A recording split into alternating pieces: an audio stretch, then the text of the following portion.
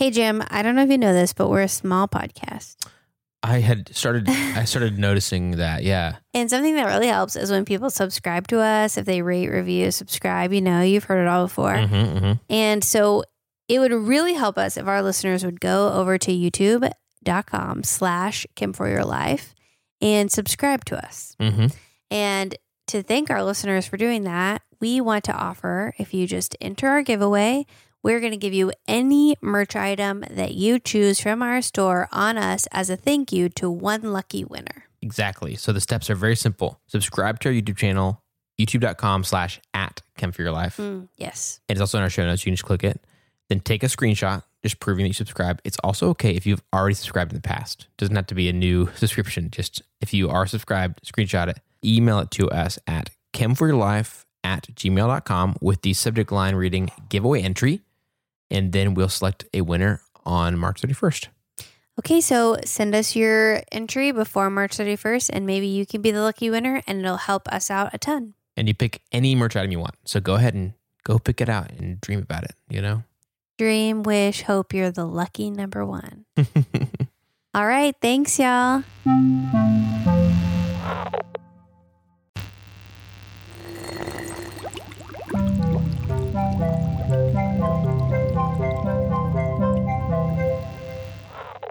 Hey, I'm Melissa. I'm Jam. And I'm a chemist. And I'm not. And welcome to Chemistry for Your Life. The podcast helps you understand the chemistry of your everyday life. Bonus edition. I was like, whoa, where's he going with this? So just for those of you who are tuning in for the first time, this is a little like Q&R style where we get questions or comments or feedback from our listeners, and then we give responses to them. Yep. So that's what the Q and the R stand for. That's the Q&R. And, you might think Q&A, but let's be honest, I might be a chemist, but I don't have all the answers. So sometimes it's just a little response. Yeah, and sometimes the response is like, that's a great question. And Melissa will be like, I want to do a whole episode on that. So keep your eyes peeled. So true. Or your ears peeled. Yeah. Okay. So, but before we get into the questions, I have a really exciting email. I've been out of town. So I got home today and I got this email today. They sent it a few days ago. But when I read this email, I had stars in my eyes. I was so excited. Jam's already seen it. Yep. But I freaked out a little bit. In that email, I changed it a little bit for identification purposes because I don't know if that person, I didn't have time to check if they were okay. And you'll see the information they share will out their identity. So I didn't want to do that. Right. So I edited it a little to make it a little vague. But we got an email from a real life scientist and I lost it. Okay. I know I'm a scientist too, but this is really exciting. The email says, "Hi, Melissa and Jam. I just listened to your most recent episode on the chemistry behind mosquito attraction to humans. I'm a co-author of this paper." That was when I stopped reading because I was like, oh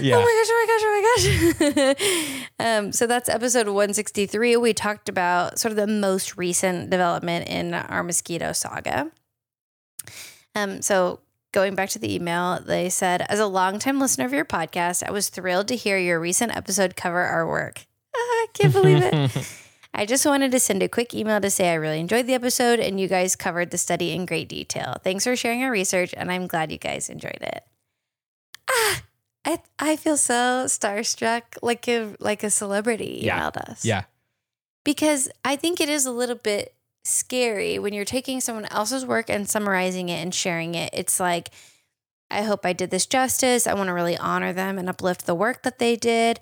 And I really want to draw worthwhile conclusions from, what I read in the paper. But just because I interpret it a certain way doesn't always mean that my interpretation is perfect. We try to be really open about the fact that just because I'm the expert, quote unquote, doesn't mean I know everything.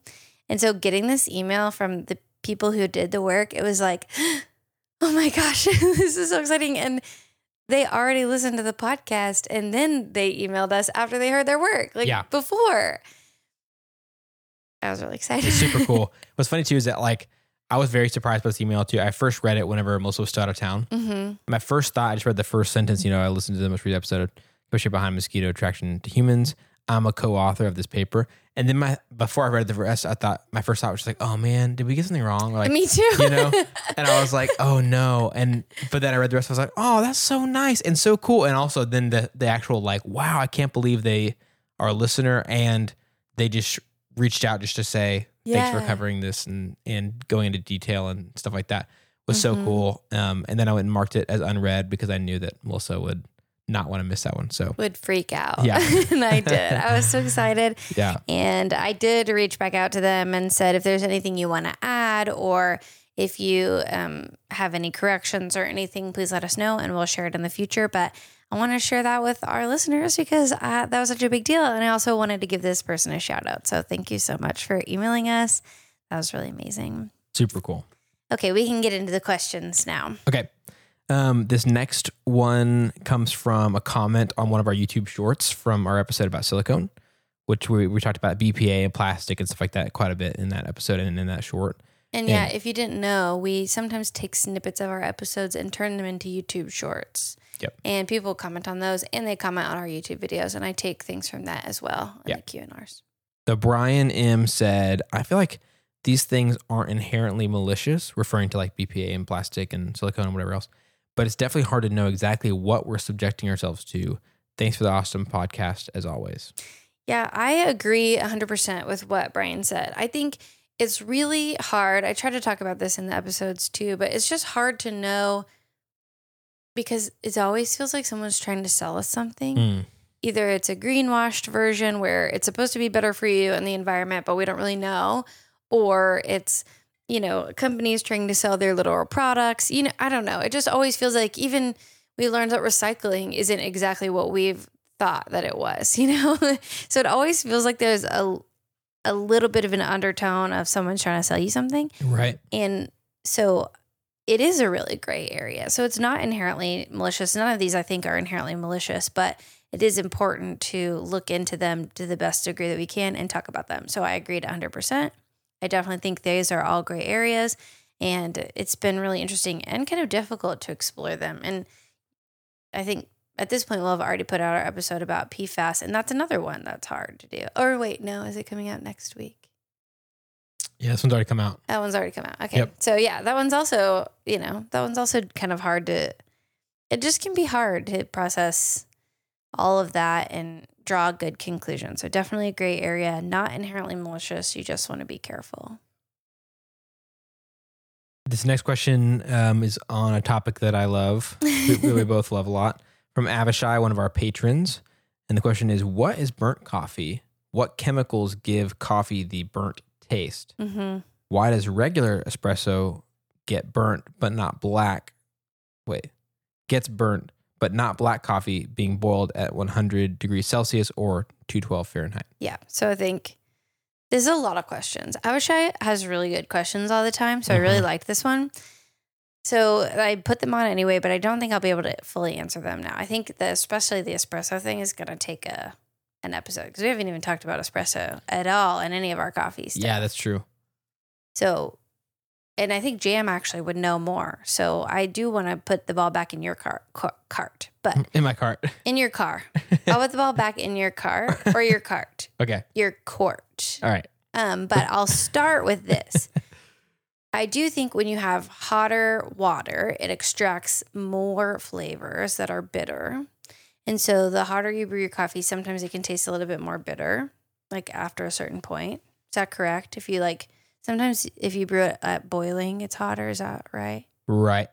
How is it hotter? Is it more bitter? Is it more bitter? I have some thoughts on that, Okay. but maybe just keep finishing your thing Okay. and then I'll. No. So if there are bitter chemicals in the coffee grounds, if it's hotter, it's able to extract more quickly, which is part of why cold brew is usually a little bit less bitter. So that's part of what I think the burnt taste is.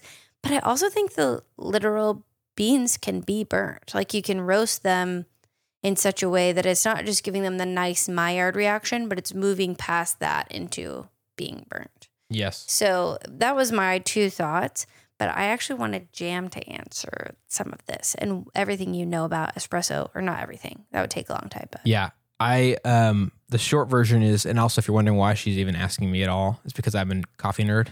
And you have a coffee roasting business? Yes, and I roast coffee and with Melissa's husband, Mason. So he also could speak to this a little bit if he was here. But so yeah, the burnt taste in coffee, in my experience, is always from, I should say 99% of the time is from the beans being too roasted. And then the hot water can just extract that. Yeah. And those so flavors. Yeah. And one of the coffee guys I like to watch and listen to what he has to say and stuff, he talks about how if you have a coffee that's too dark, like very darkly roasted where it gets basically burnt, you actually could lower your brewing temperature and that would extract fewer of those kind of burnt tasting notes or whatever.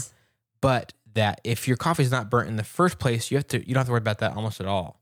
And he's a huge advocate for boiling point brewing. Okay. Whenever your coffee is not burnt, because then you're extracting as much as you can, and you're not having to worry about trying to leave something behind that you don't want because that makes so much sense. You didn't make a mistake in the first place. Yeah. But I will say that that works to a degree. Obviously, like everything, coffee has a exception for everything. And a lot of espresso is done with a darker bean, or what's called more developed. And there's a few reasons for that, and I'm like a lot less knowledgeable with espresso. Darker bean, like it's more roasted, like almost to the burnt, but not quite a dark roast. Yeah, it should be a little bit more like if you took a traditional what would call like filter coffee or drip coffee or like pour over, you would go a little lighter. And if you knew you were going to use a bean for espresso, you would typically want it to be a little bit darker. Okay. Not like burnt, but a little bit darker. And I think there's a few reasons for that. One of them being that so many espresso drinks are going to include some sort of milk, some sort of fat, some sort of sweetness. It's going to balance that out a little bit, and it helps to come through in the taste if you've gotten a little bit darker and a little bit more developed. And also sometimes that helps with some sweetness in the coffee if you don't overdo it. Interesting. But that's a common practice, is to have espresso be a little bit darker. But I know places where they're like using insanely burnt coffee for espresso or for everything. And that's not right. That shouldn't be happening. There's a certain very popular coffee chain that I think everything I've ever gotten from there tastes burnt. Yeah. Yeah. So if it's that bad enough where it's bitter and like really burnt tasting, at least my opinion is that shouldn't be the case. Okay. That's good to know. Made a mistake. That was fun that it crossover expertise. Yeah. Crossover question, crossover episode. Okay, on to the next one. Next one. This one's from Philemon M. Philemon said, "Is it possible for you to talk about the reason as to why Lantana Camara has that kind of pleasant odor? To discuss about the terpenoids that have ability to form sustainable polymers." Okay. So, do you know what Lantana Camara is? Neither did I. I don't think so. Yeah, you're like, what? I looked it up. It's a flower, and somebody said that the smell, I tried to look up what the smell was, and I think if you look it up, it will look familiar enough to you. But so I was like, oh yeah, I think I've seen that. But the smell is described somewhere between floral and gasoline, I think, or maybe between lavender and gasoline, which some people like the smell of gasoline. I do not. It makes me feel a little nauseous. Yeah, like if like the gasoline gets on you and gets in the car. Ugh. Yeah. But so just with that being said, in general, I think a lot of time plants have smells for two reasons. And one is to ward people off or ward predators off. You know, like for example, you talked about when you cut grass, that smell that gets released is to attract the things that are probably hurting the grass, to attract the things that eat the things that are hurting the grass. So right. If something eats the grass and the grass lets off this smell, that's going to attract something that eats the thing that's eating the grass. It's like a defense mechanism. And then the other reason is to attract pollinators a lot of times. You're trying to draw things in that will attract your pollinators, or that so that, you know, more of the plant could be made, or the fruit of the plant could be made, so that then the seeds get scattered around. Also, fruit smells good so that people, bears and people will come and eat the berries, and then the seeds of the berries would be scattered either in their excrement or in their trash or whatever. Yeah. So my guess is it's one of those two reasons. We're either trying to get our seeds spread, our fruit made, or they're trying to be defensive. If it's all the time, I'm guessing it's more of the attracting pollinators or, smells good so that its seeds will be spread in some way. That's my guess. I'm not a biologist, but that's my guess. Now, regarding terpenoids, we very briefly talked, or not briefly, I guess we did talk about terpenoids, not the sustainable polymers, but just that terpenoids exist in the episode that talked about what do Christmas trees and jet fuel have in common. Oh, right.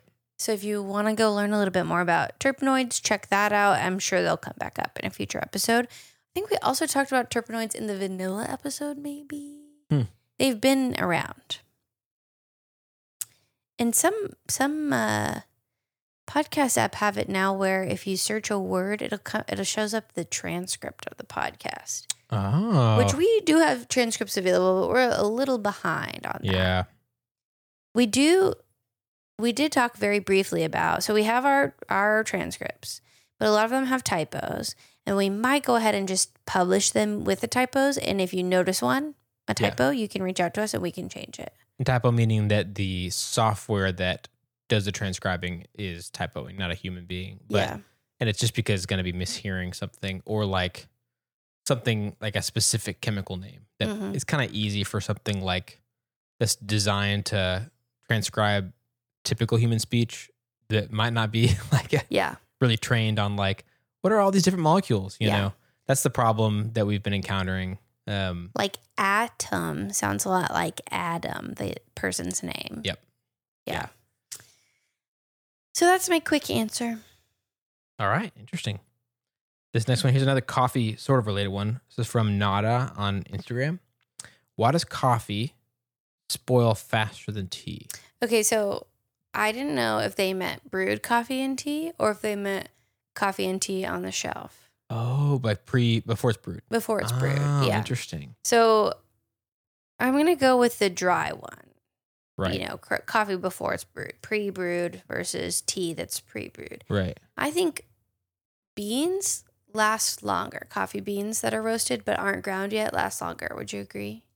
I thought it was the opposite. They last longer than ground up ones, I mean.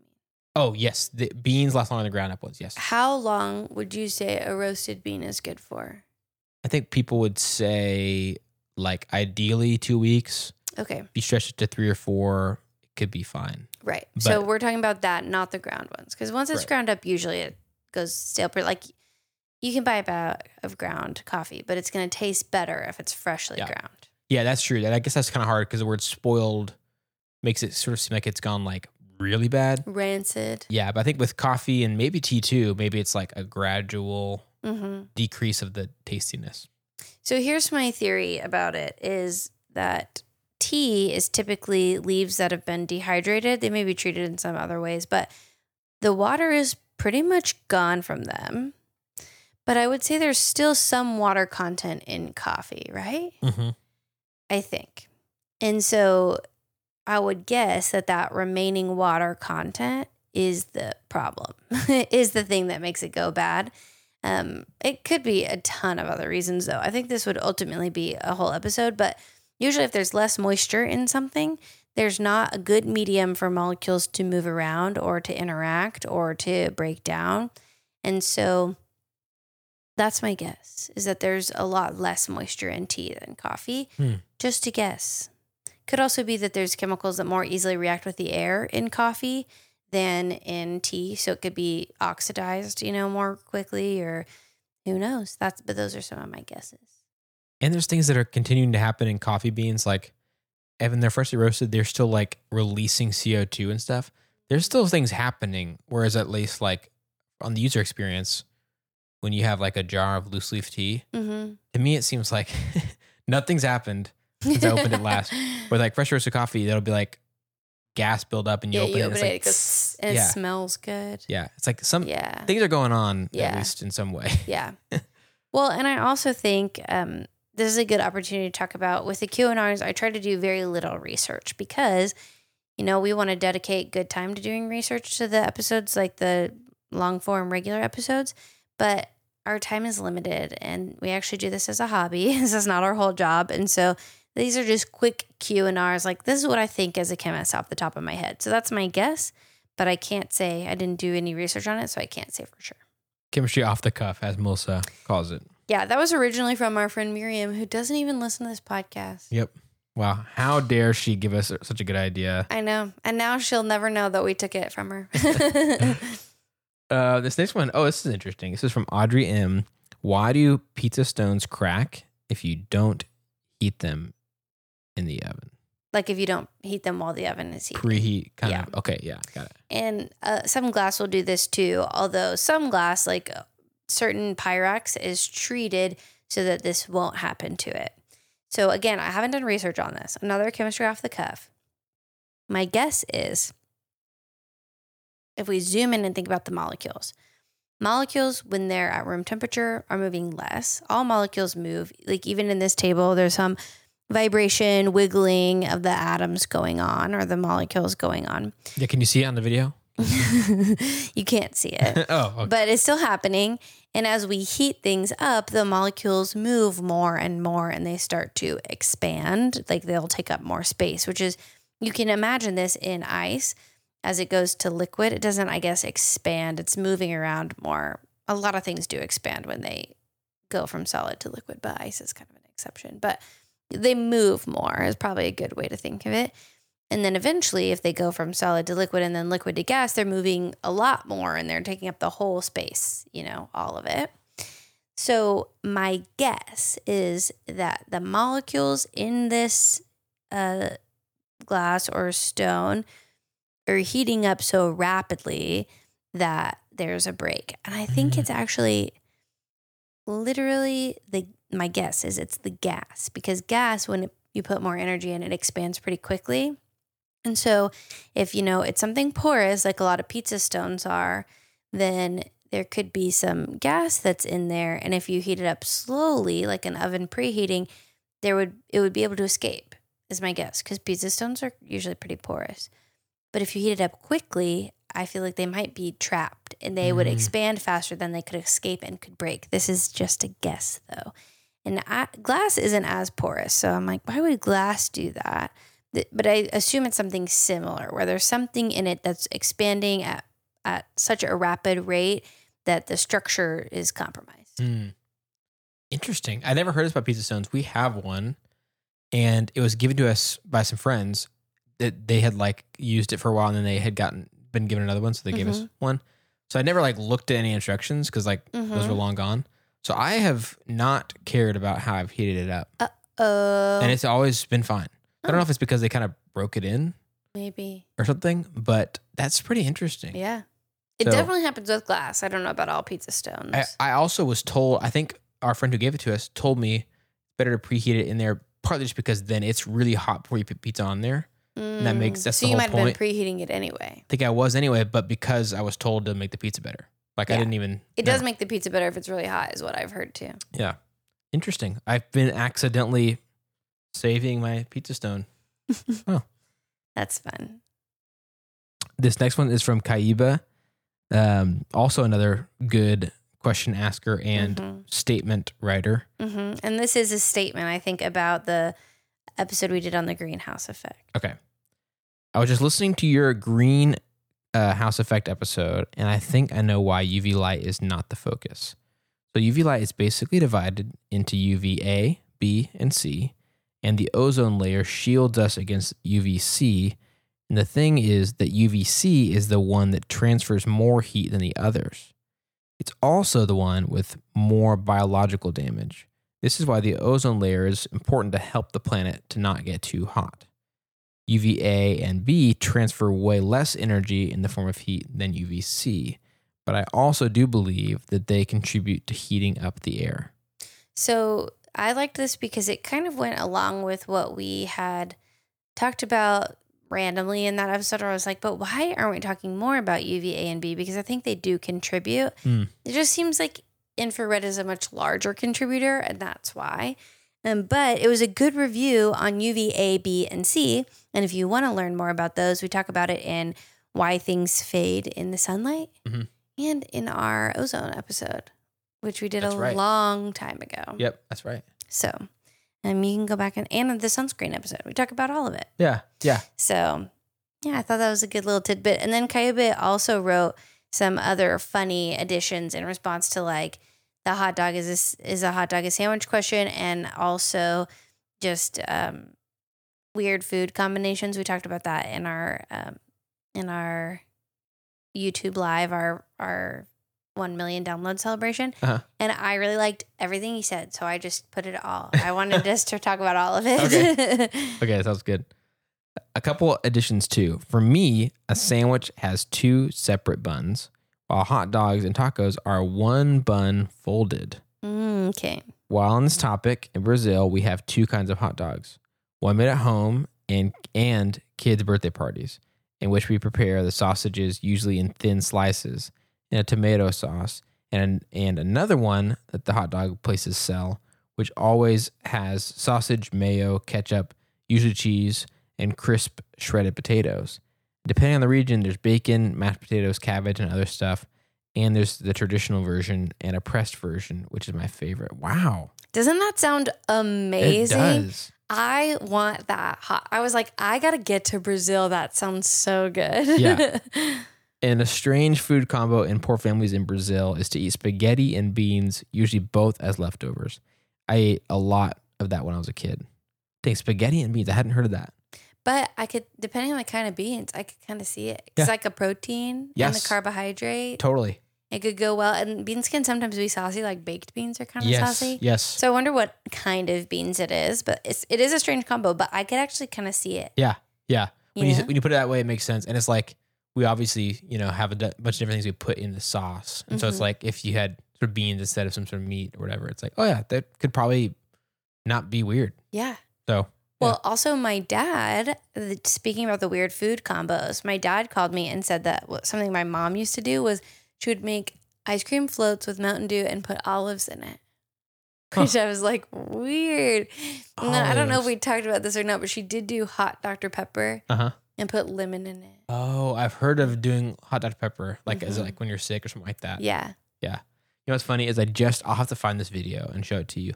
But I just saw this video the other day where it's like this guy had done like a little comic strip, but he was like reading it out loud and showing the slides one by one to like a live audience. And it was about this conversation, the hot dog sandwich taco thing.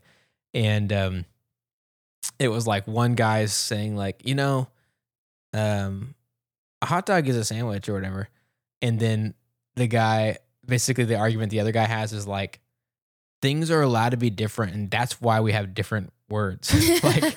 like he was like, he's like, no, you can't be a sandwich because you hold a hot dog differently than a sandwich.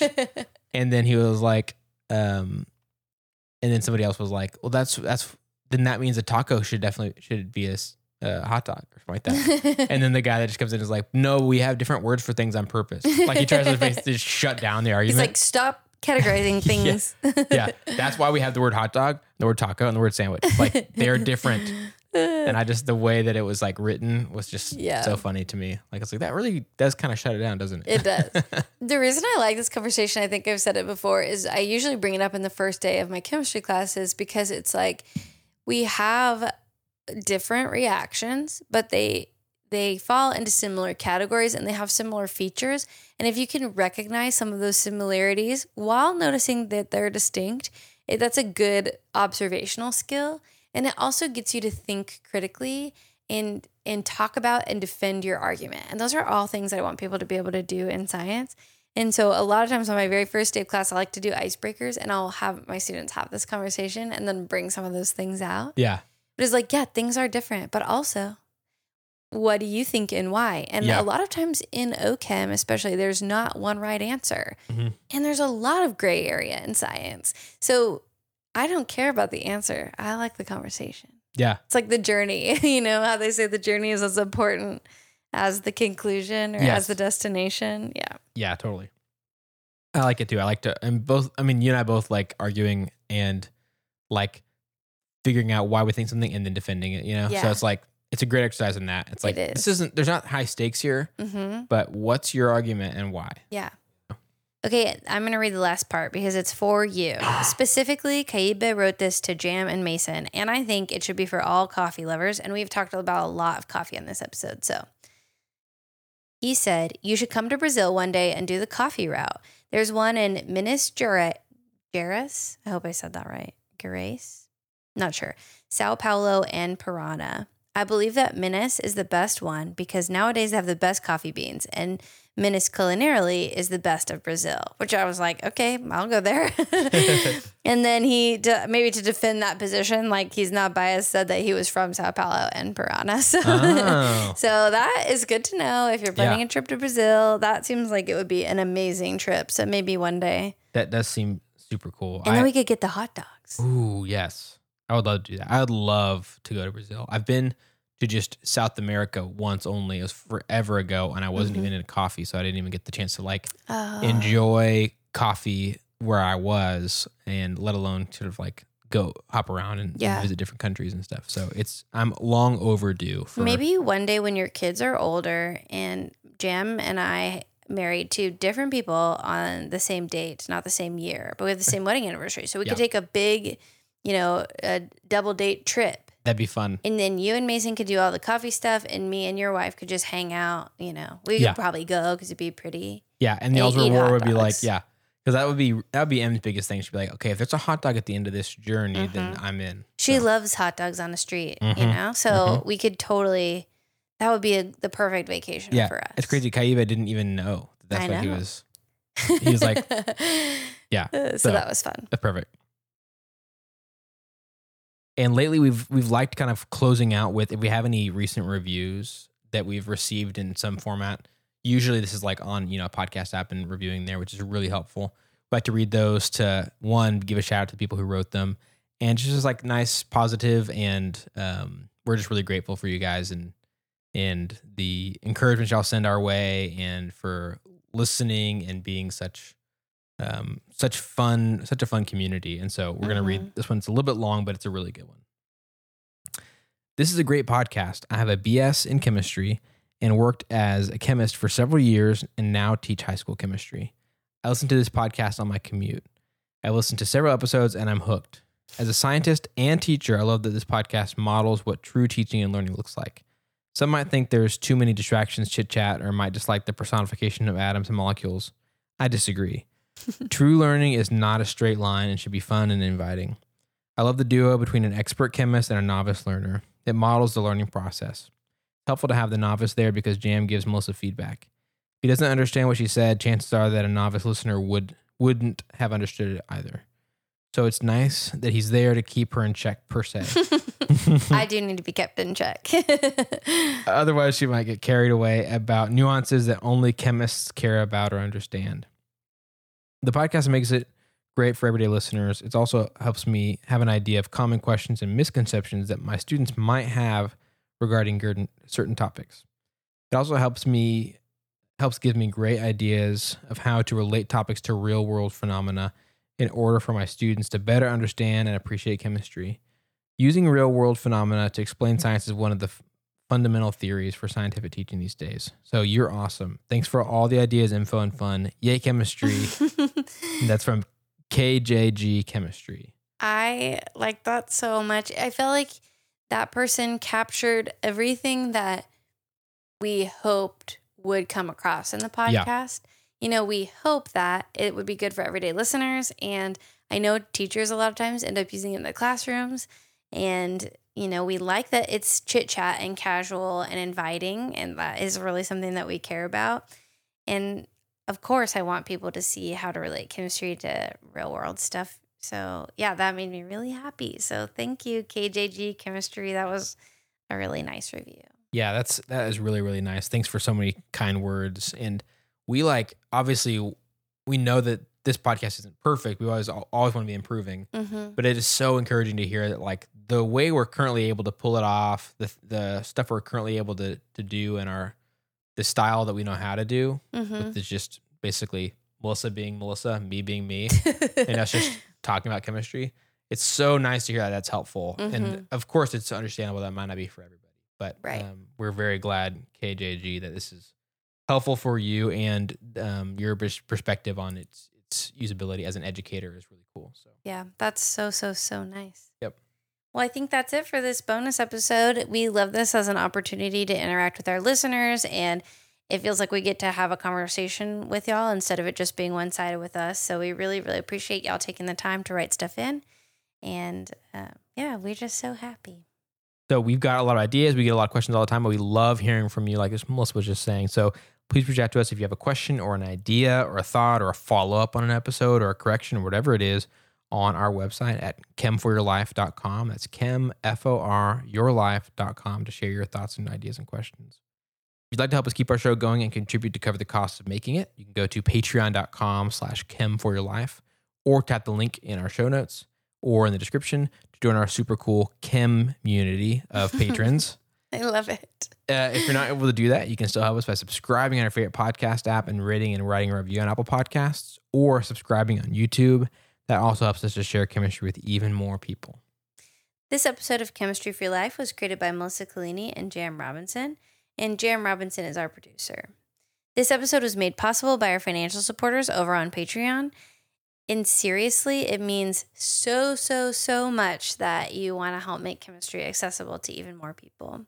So those supporters are Katrina H., Bree M., Avishai B., Brian K., Chris and Claire S., Chelsea B., Derek L., Emerson W., Hunter R., Jacob T., Christina G., Lynn S., Melissa P., Nicole C., Nellie S., Stephen B., Shadow, Suzanne P., Timothy P., and Venus R.